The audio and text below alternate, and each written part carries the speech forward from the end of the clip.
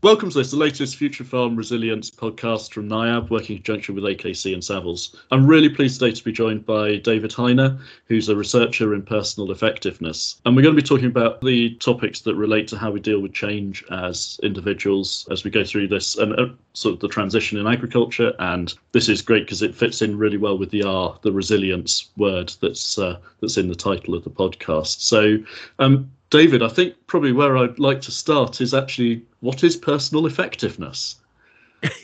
I'll happily answer that one, Will. But first of all, thank you very much for inviting me on. Really looking forward to this. So, what is resilience? Was that? Yeah. What is personal effectiveness, and what is resilience? Okay. Well, resilience is our ability, to put it in simple terms, it's bounce back ability. It's our ability to stand up, brush yourself down, look the problem in the eye and go, is that all you've got? And keep going. Personal effectiveness is ways of us thinking and behaving day to day, minute by minute, hour by hour, week by week, that enable us to be either more productive, profitable, happier, successful in whatever measurement we as an individual have for that. So that's not just things that relate to business, is it? Because that can be as much in your personal life. That might be, I was just thinking, as you were saying there about the ability to bounce back. I'm thinking of my attempt once at playing rugby, there was less bouncing back going on than there probably should be. But there'd be a lot of sort of sporting analogies you could come to here about your ability to come back from a setback, maintain that ability to sort of keep fighting against sort of a little setback, but also, these are things that could happen in how we deal with challenges in our family lives, how we deal with sort of how we help other people that we work with socially, how we in sports teams, in work. There's so many different angles on this, aren't there? It is a massive subject, and the answers to whether it be personal or business, that the answers of how to be more effective and more resilient are kind of the same in each area. So if the more you develop the skills in one, it actually helps you in the other as well. Hugely. It's about, if anyone's familiar with the word congruent, it's about us being congruent, i.e. it's about being who you really are as much of the time, because if you're being who you really are, life tends to get a bit easier.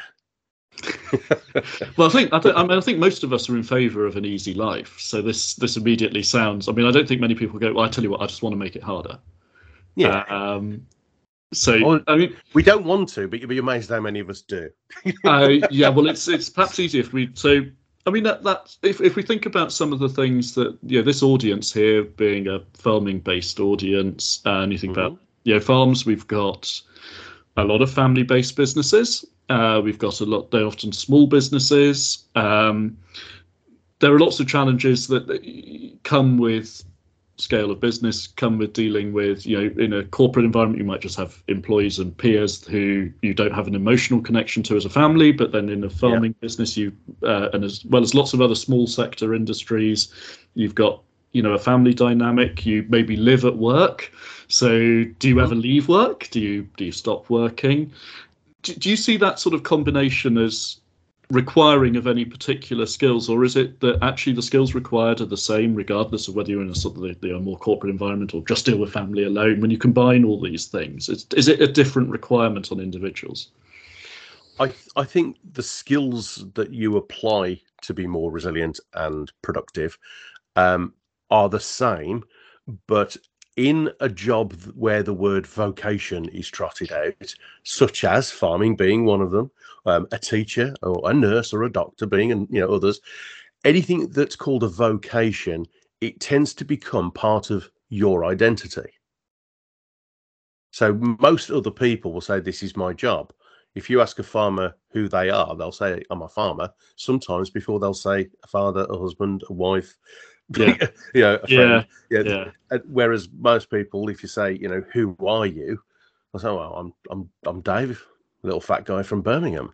If you say, what do you do? Well, that's different. But whereas farmers typically will identify themselves as a farmer first. Yeah, it's quite part of their identity.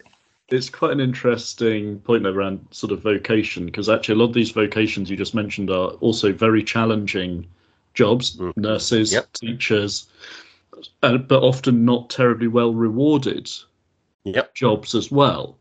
So you have to have a love, I guess, for what you're doing in order to be able to sustain the energy as well. And as we chatted about before we came live on air, some of the challenges are not self-imposed. You know, in all of those things that we just mentioned, be it NHS, teaching, armed forces, farming, there are many external factors causing the stress that the farmer is not necessarily in control of. You know, it used to be that teachers and the NHS were the political football, but right now, more than ever in my lifetime, and I'm only 56 years of age, but farming is a political football like I've never seen it before. And farmers, quite rightly, they're not politicians. Most farmers that I've met in the most people aren't. Yeah, but most people in the last 2 or 3 years in the farming industry I've come across and spoken to tend to go, we just want to be left alone to grow things and feed animals and put food on your table 3 times a day. We don't really want all this attention and change and talk about budgeting and finances, and we don't really want all this. What we want to do is make a difference and just be left alone to do what we do best, and that's hard when the government use you as a football. That's the reality about being left to do what we do best, and that's probably something that actually a lot of people would wish for in all sorts of careers and parts of their life. But I want to pick up on another word you used in there, which was change. Mm-hmm. And change to me is quite it's an interesting sort of topic, because we're at a time when we always have changes happening. So I was about to say we're at a time of change. Well, we're always at a time of change because there's always change happening. But we've got a very fast-paced change at the moment in terms of policy. We've obviously had Brexit not that long ago, which brings about lots of policy changes. That's not a comment on whether it's good or bad. It's just a statement of that it brings about change. Covered yourself well there, Will. And I don't want to have to be edited out. You know, there's changes happening. There's changes in particularly the environmental regulatory side, as well as actually, I mean, most people I think want to do the right thing by the environment, but then you get government changes all of a sudden. You know, just in the last few weeks or days even, we've had changes in relation to nutrient neutrality rules. We've had changes that look like they're coming on biodiversity net gain rules, developers issues there. There's then, you know, all this stuff about water companies that's been going on, and that's some of that's relevant to farmers as well. So you've got all sorts of different areas of quite fast move change. How do we equip ourselves to deal with change? Because that strikes me as one of the greatest challenges for an individual, is overcoming and getting comfortable with change, and then being able to embrace change rather than fear it. Okay. Most people don't fear failure. What most people fear is a lack of approval and acceptance, control, security.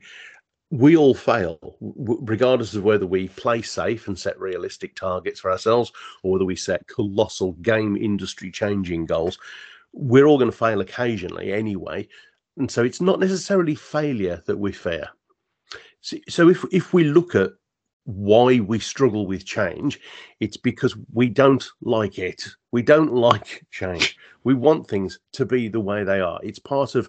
I mean, it does make things difficult. I mean, if everything could just stay... I mean, if the weather just stayed the same from one day to the next, you'd know whether to take an umbrella or not. You know, it would make it much easier. Well, preferably not if it was raining every day. But to be more resilient in change, we need to consider what really effective people do. So rather than look up to these people, and I'm quoting a great British athlete from the 1980s now, Chris Akabusi, because I interview successful people. Well, that's what I do as a researcher, trying to understand how they think and behave. And when I interviewed Chris Akabusi, he says, Dave, don't look up to people, look into them. And I thought, oh, that's good. What does it mean? And he said, if somebody's... I'm not tall enough. If somebody is truly outstanding at the thing you want to be good at, don't go, oh, well, it's all right for them, it's different here or different for me, which I've heard farmers trot out many times. What we need to do is go and perhaps buy them a coffee and a sandwich or a piece of cake and sit them down in the local boozer over a pint and say, how do you think and behave in that situation? And ask it, can I do that? Because the the level of assumptions that are being made about change. Change will be bad. It means this, and then we won't be able to do that, and that will happen, and the yield will go down.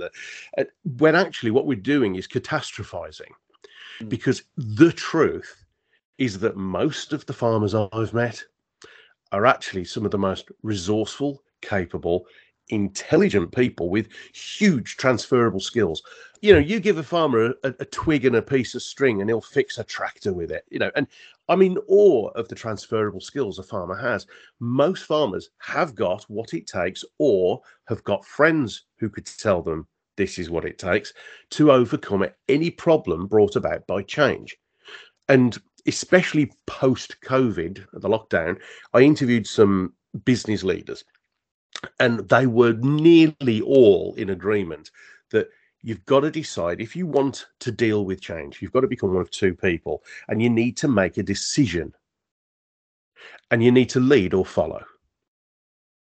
And if you follow, you need to accept that it might be all right in the end, and it might not be. But by following, you're at the whim of other people's intentions and goals and plans and agendas. He says, so if you choose to lead, you need to get out your own way. And I think this is still relevant, but this was sort of back in 2021. They said three things overwhelmingly. They said, you need to be visible, stop hiding. You need to start not in an extrovert or a show off or entertaining way. I don't want people to start going, hey, look at me, aren't I good? It doesn't look good in a moleskin gilet. But what we need to do is actually start being quite proud of what we achieve on the farms. We need to start looking at best practice and modeling it, and not hiding away or being too arrogant to assume we can learn. So we need to be visible. We need to be out there. If you're worried about who's going to run the farm, how am I going to grow my team? Well, it's about being visible. Maybe go to the local agricultural college, sixth forms, universities, and stand in front of them in your underwellies and say, this is why you should have a career on a farm. This is what agriculture really is about. Because most people have got massive assumptions about what farming's all about. As we probably have about all sectors, anything we don't know about, we have to make assumptions about. By default. But it's interesting, Peter, is actually what you're saying is actually going out there to attract people to you, rather be a leader, rather than wait for people to come to you. Which, if they don't know you're there, they're never going to come to you anyway. So in the lead or follow, you either place an advert in the local rag and hope the phone rings, or you go and find the right people. Lead or follow. So visibility is the first thing. The second thing was keep making decisions. I'm minded of an interview I did with world record breaking, world renowned mountaineer Nigel Vardy. He's called Mr. Frostbite because he fell off a mountain in Alaska and nearly died. This is something that I would have made a decision, which is just not to risk it. But yeah, risk. We'll go on to that one if you remind me. But yeah. And he went on to be the first Briton and the first disabled person to climb the 7 highest mountains of the world. The guy is incredible, and he said, when you're on a mountain, if you're leading a party, if you stop making decisions, you'll die. It's okay to make a not so good decision because you can stop, retrace, go back and adjust. But to stand still on a mountain, you'll die. Dangerous. Keep making decisions. And do you know what? That is true in every industry I've ever seen. Yeah. The last thing is you've got to be more empathic. Farmers that I have seen, not all of them by any stretch, I'm stereotyping, forgive me, Will, and forgive me those listening to this, but a lot of farmers can appear quite bullish, aloof, pragmatic to the point of blunt, and actually the people entering the workplace today, the next generation, they're going to look at you not as potentially a cash cow for them. They're going to look at you in terms of, what are your environmental credentials? Do you care about the team? Are they happy working here? And there is a little throw aside. In every industry I have looked at, and Paul Harris, my colleague, he backs this up totally, is that the reason most people leave a job isn't because they're not good enough, or the work's not good, or even the environment, or what isn't good. It's because of the attitude of the boss. It's quite an interesting, I think, bit you've raised there about being judged on what I describe perhaps as more social and moral obligations, environmental, for example, how you manage people, how you relate to people, how you treat them. How's the workplace, or the expectation, and perhaps backtrace on that rather than workplace, how the expectation of generations as they progress and come into them, how's that sort of, do you perceive that sort of changing in both the workplace expectation, but also in the family setting expectations as well? Because obviously with farms, we're dealing often with the two as an overlapping or completely overlapping sort of concept. Very, very true. I mean, anybody who's ever worked in or as part of a family business knows that it can be either absolutely brilliant or a complete and utter nightmare. Because of the family dynamic.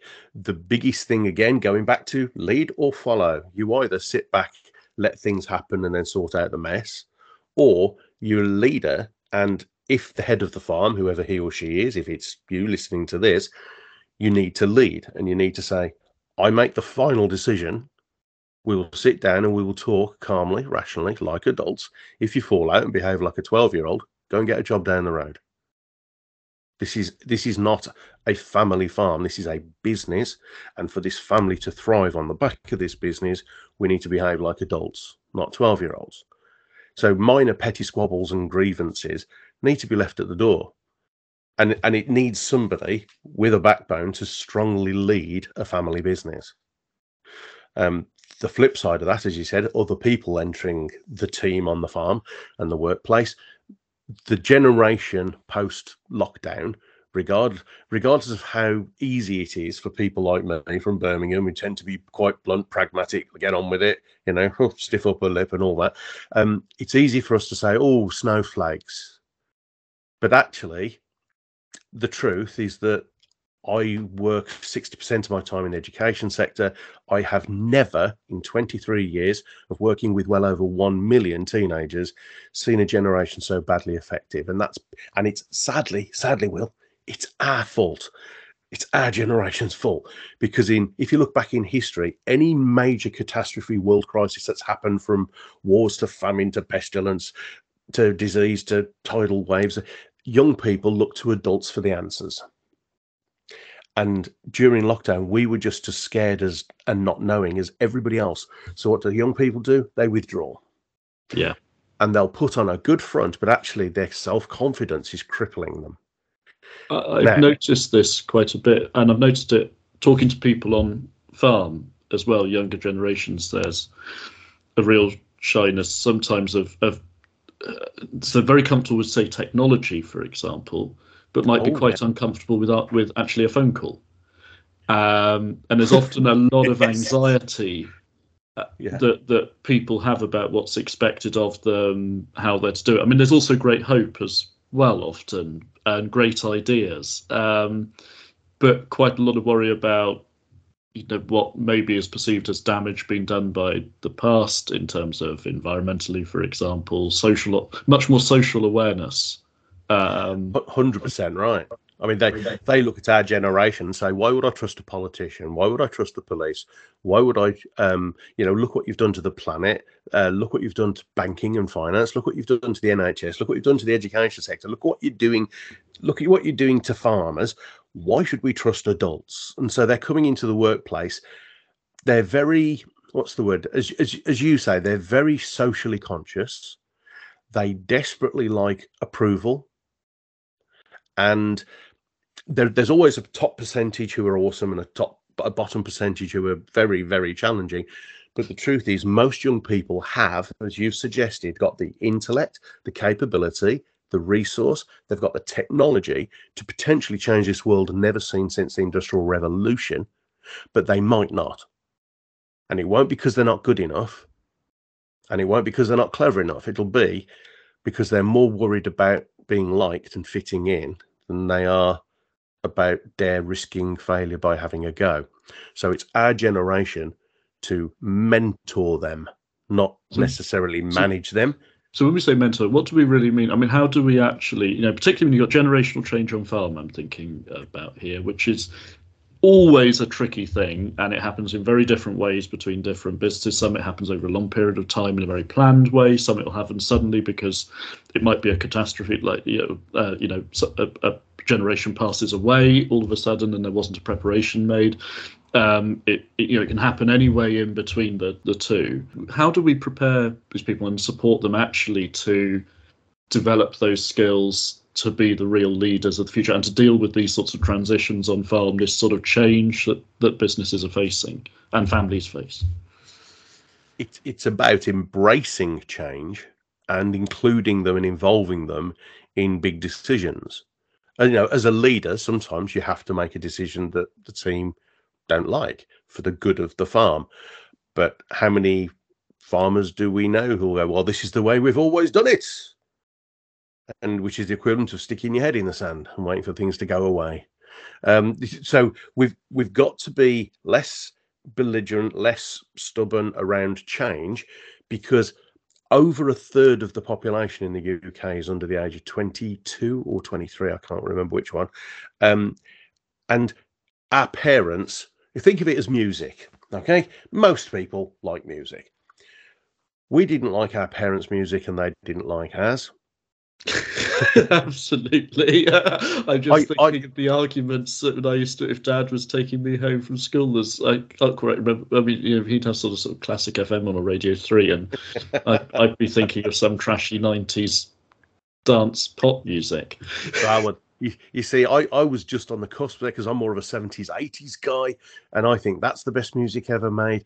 Kids actually, as I was born in the 80s, I wish I had actually been able to live through the 80s, aware of anyway. But that's a digression. Not sure the listeners want to get into my music taste. I'm not sure it'll do me any favors.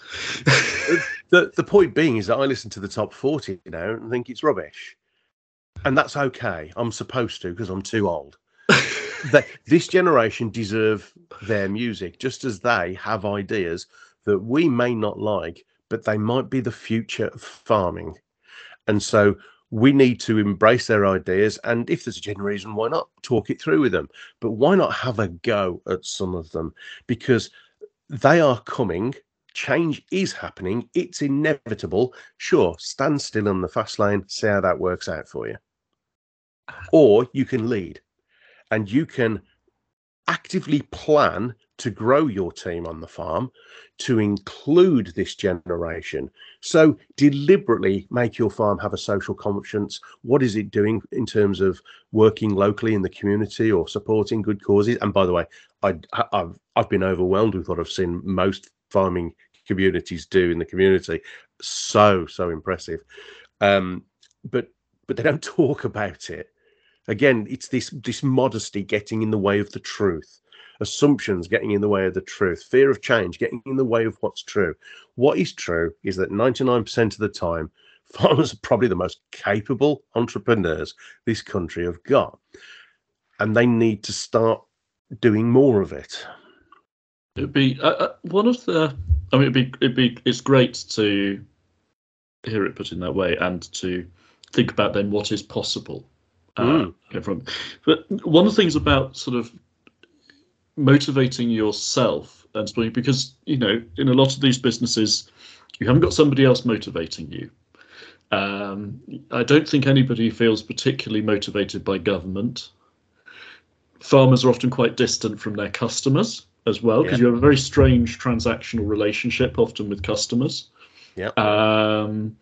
It's sort of a business to business, but it also has an inverse business to consumer type of behavior sometimes, because actually the customer often defines the quality, defines the pricing. A market is formed where there are lots of farmers as players but relatively few buyers. It's a very bizarre way of it's quite an unusual structure. So you haven't got those natural sort of motivators that maybe you'd see in some other industries or ways of aspects of life, like if in say a sports team, pretty clear what the motivator might be as part of that team to beat the other team. How do you motivate yourself? What's the role of, for example, objectives? What are they? Because objectives also, you could slightly think, that sounds a bit sort of management-y, sort of speaky, sort of, how do you motivate yourself, and what's the role of sort of goals? That is actually a good question. I wish people would ask me that one more, because this is my sweet spot, goal setting. Most people will have heard the expression SMART goals or the term realistic and achievable goals. We're taught to set realistic goals by teachers, training courses, business management programs, and leadership development programs. And yet, when I started asking the question, why are we setting SMART goals? Why realistic goals? No one could actually pinpoint why. Nobody. I've asked professors in business schools, the whole thing, on the MBA. And so I thought I better do my research then. So, because all my top achievers that I've interviewed, 258 of them, well, come on, humour me and answer this question for me. I know you'll know the answer.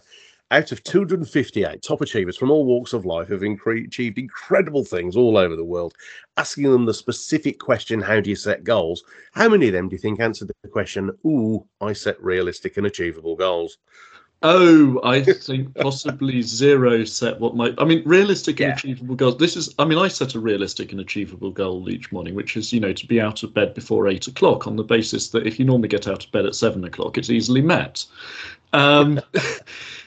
Realistic and achievable goals, you could be a little bit too realistic and achievable. Yep. Well, most top achievers, when I tell them that most people are being taught to set realistic goals for themselves, they laugh and they associate it with mediocrity.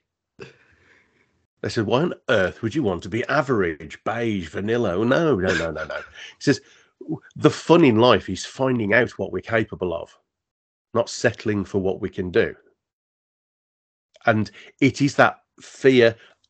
I won't say fearlessness, but I will say it's overcoming the fear of failure by having a reason why that's bigger than your insecurities and your fears.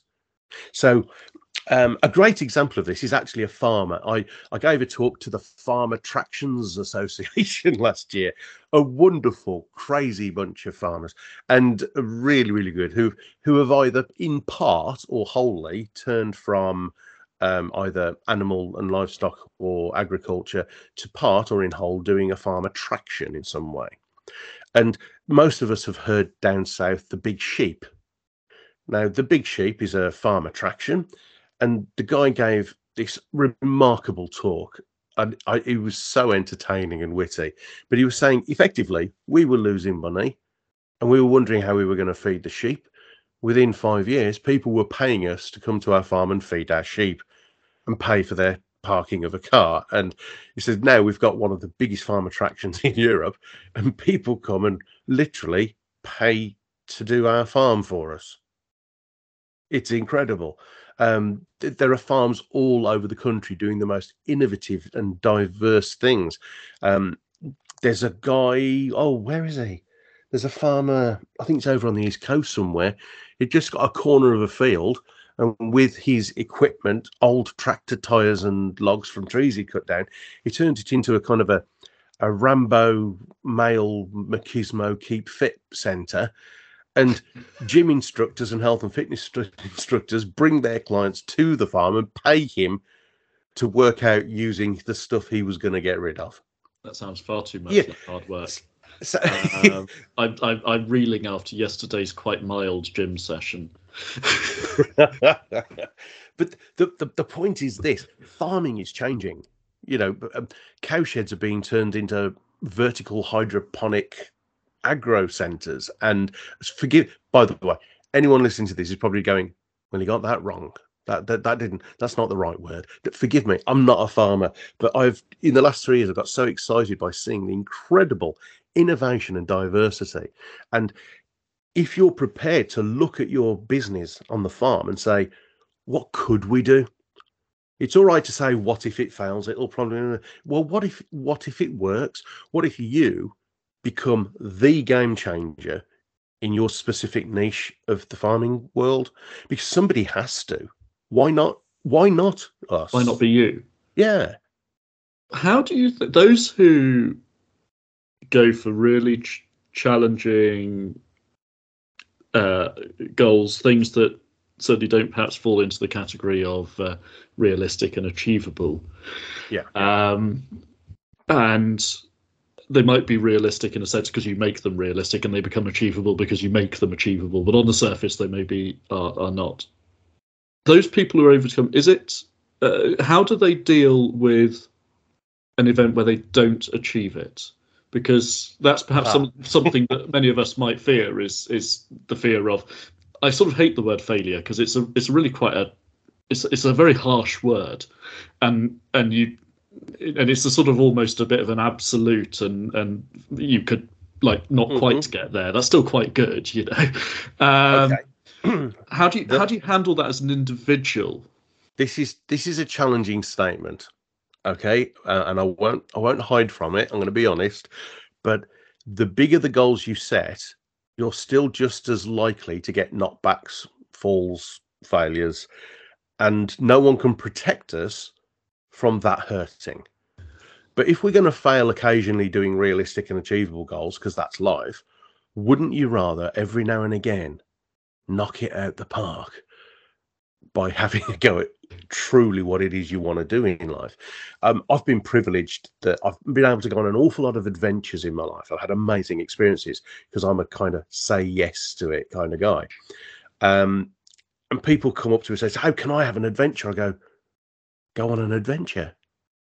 Actually sign up for something. Stop watching Emmerdale and start writing the movie script if you want to be a film writer, or if you want to go and work in a village in Africa, sign up for it, do it.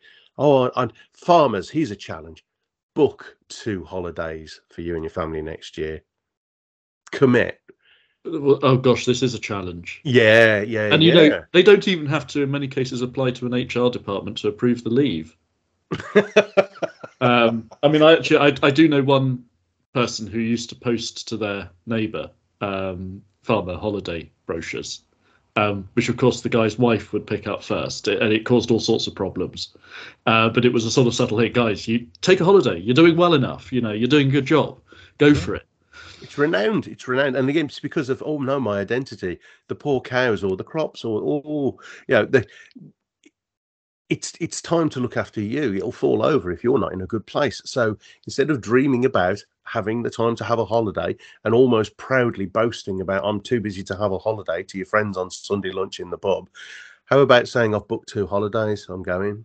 I think you have to do the telling friends and family via social media now, because you won't be in the pub on Sunday because you'll still be working. I think that's but it's within your gift as a grower to make a farmer to make it happen, isn't it? That's kind of the point, is if you recognize the reason why you don't do it, which is maybe you haven't got cover to feed stock or keep an eye on certain things, manage what's going on. So you find a way of empowering somebody else to do that for you for that gap. And there's ways of, so it's like if you know why you can't do it, then you can find some solutions to it. The most dangerous, I suppose, is if you don't know why it is you can't go away and have a break, then you can't find the solution to it.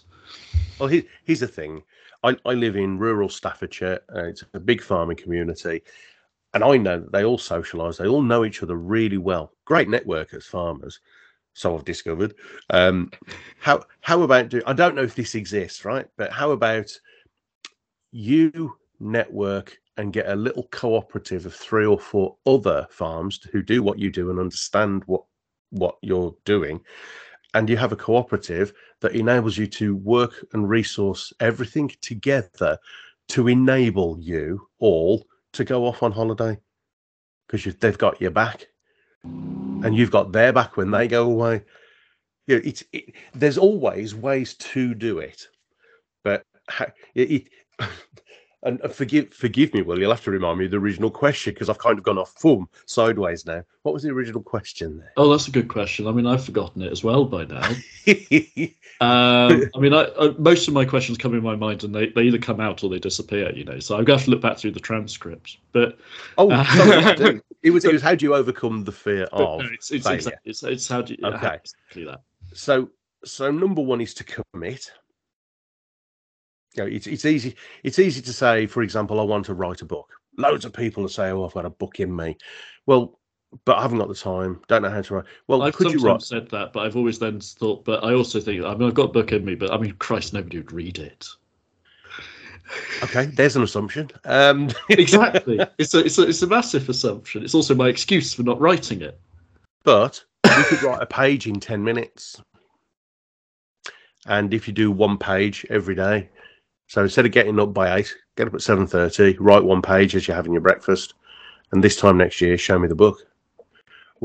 I was told by my English teacher in high school, you're not clever enough to write a book, Dave. And I've written 30, 5 of them Amazon subject number ones. One page a day. Why? Because that's what the top achieving authors I interviewed said they did. Write a page a day.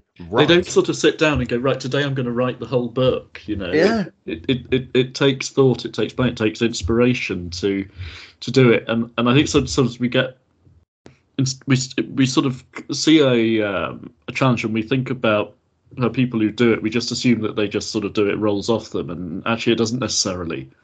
No. Loads of writers have writer's block, but they're writers. Yeah. I don't know. I mean, I sometimes have ploughing block. That is that when I'm out ploughing a field, I can't cope with the fact that I'm doing such a terrible job of it and have to stop. GPS has solved that one for me. I can now make it a straight line, you know, so it's not so bad. Or you could do what Chris Akabusi says, and you could go and look into someone such as Peter Alderslade, who set massive goals. He was entering ploughing competitions, and he set a massive goal to be British champion. And he not only smashed that, he's number 4 in the world now. And it's funny you say, because I actually have a client who I work with a lot who's very, very good as a competitive ploughing matchmaker, and I send photos to him of what I'm doing and say, "Help! What am I doing wrong here?" And then get great advice back. And brilliant. You know, it actually it's not quite as bad as it used to be. So how can we avoid that fear of failure? Number 1 is to commit, fully commit. And I know this is semantics; it's just words, and some of you will go, "Oh, another trite statement." But actually, remove the word "try." You don't try and do this to the best of your ability. Do it to the best of your ability, because truly, most farmers I've met, when they do something to the best of their ability, they do it and they do it right. And so, commit. Look into people who have done it before you and ask them how they did it, how they think, how they behave. Have a big goal, something that excites you. Now, you were saying, you know, how big should you? Because how are you going to cope with failure if you don't quite hit the mark? Well, here's the thing: most really successful people I've interviewed, they don't achieve as many goals as everybody else. What most people do is set realistic goals, achieve lots of them, and then go straight on to the next thing without giving themselves any pats on the back, because they knew that it was just realistic and achievable anyway. So top achievers happen whether they set it or not. Yeah.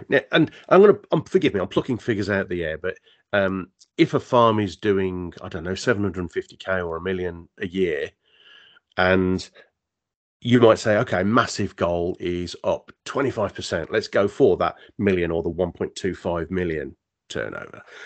Well, what a top achiever would do would say, okay, well, if we're doing 750, let's double it, let's treble it, and let's actually plan to achieve that. Bearing in mind, I'll be perfectly happy if we only get it 25%, which was the original big goal. But by planning to do the big thing, you may or may not reach that, but you will annihilate the 25% original big goal. When you think about really high achievers, in terms of achieving those goals, big goals, advancing through change, dealing with it, leading. Yeah. What sort of support networks do those people use, or what helps them? Because, or are they islands? Very rarely are they islands. Even the ones who think they are, after a couple of questions, it's very evident they're not. Now, farmers are a great community, but they tend to relax in that community and socialize together. And even though you're good at sharing best practice, really good from what I've seen, there is one thing missing, and that is the willingness to say, I don't know. And if anybody's into their history, at the birth of the Industrial Revolution, there was a little group of very unusual people who at the time were seen as heretics because what they were thinking and saying people literally wanted to burn them at the stake. These people were called the Lunar Society. They called themselves the Lunatics. They later became something called the Enlightenment, and it went from the West Midlands in England to Edinburgh in Scotland to New York and Washington in America, and all over the world these groups started. If anybody knows these names, you will be impressed. If you don't, it'll mean nothing. But the Enlightenment is a name that very much means, and it's an extraordinary movement in the way of thinking and progress in science, in philosophy, in a number of areas, and well worth researching. Well, thank you for that. So many people pay lip service to it, and to look into these people. Dalton, Galton, Darwin, Wedgwood, even Benjamin Franklin used to travel from America when he could for the meetings. These people built the lock system to enable water to travel, and the canal system to move goods from inland to the ports, and that's why Britain gave birth to the Industrial Revolution. These men changed the world forever, and they were no better than you or I or Will. All they did was meet on a regular basis as a little group of people who thought differently, but all wanted to do big things for the betterment of society. And they would share each other's problems or opportunities. They would brainstorm one of their challenges or opportunities towards their big goal. And between meetings, this is the secret sauce, they would support each other and hold each other accountable to achieve those goals. Now, I don't know about farmers necessarily, but in every other walk of life industry, when chief exec groups who are full of imposter syndromes, but what I see are people too afraid to ask for support because they see it as a sign of weakness. Top achievers don't. Or they're afraid of accountability because if it goes wrong, they can get off the hook and not be blamed because they need approval. Really emotionally intelligent leaders and the top achievers I've interviewed, they seek support and accountability. They will deliberately meet with peers who are just as excited about massive goals as they are. So farmers, why don't you meet in the pub for a couple of hours over a coffee or a beer, ask each other what it is you want to achieve. At each meeting, brainstorm a challenge or an opportunity you've got. Admit, I need help with this. What are your ideas? And then commit to actions between then and the next meeting. And between the meetings, all of you on the phone once a week to each other saying, have you done it? Have you done it? How can I help? The great Push each other. The great thing about that with top leaders is that's not a one-way path, is it? It's not that people are supporting them. It's also that they are supporting others as well. Absolutely. As part of that peer group. And so in part of that recognition that you need support, you also recognize other people do, and it might start the other way around. Yes. And that's quite a powerful thing because it's very easy to accept in yourself that you might need help if you're also willing to give help to other people who you see as being in a similar position, a similar stage in what they're trying to do and achieve, and maybe facing similar challenges or maybe different challenges, but on a similar level. Yep. 100%. And don't be afraid to say, I don't know. You know, going back to that Chris Akabusi quote, go and find someone in the world who is number one at the thing you want to do or be best at, and ask them, how do you think? How do you behave? How did you do it? If someone came to you, well, another farmer, and said, well, 4 people have told me you're the go-to guy on this subject. Could I buy you a coffee or come to the farm and I'll bring a couple of bottles of cider and can I ask how you think and behave when you're doing that thing? Because I'd love to be better at it. Would you say yes or no? If it was cider, probably no, because although I come from Somerset, I just can't drink cider. But coffee or beer, definitely yes. There you go. That's because we love it when people seek our opinion. It makes us feel valued, appreciated, and significant. So why wouldn't I can relate to that? Yeah. So do you think top achievers are any different? They're human beings. They love it as long as you're going with them. With a genuine desire to understand what they do. They will be flattered. And will everyone say yes? No. I've probably, for 258 research interviews, I've probably asked between 400 and 500 top achievers. They're busy. or they don't understand, or they think you're a hack journalist after a cheap story. But Yeah. those that say yes, you get gold dust from. I think we probably ought to draw to a close there, because we've I think we've recorded for a bit longer than we often would, but I think it's been a brilliant discussion. I absolutely love this. I mean, I'm not often talking about technical topics, and it's great to actually talk about something a little bit more sort of fundamental to how we work and achieve as individuals. So, David, thank you so much for joining us, and I hope, pleasure. listeners, you've enjoyed it. For Very those much. of you who are listening and interested to look at this more, there's a variety of other podcasts that David has produced with Paul Harris from Real Success on the Future Farm Resilience website. And also, I think you've produced some training materials on this as well. So there's more to go and have a look at there. Until next time, thank you very much for listening.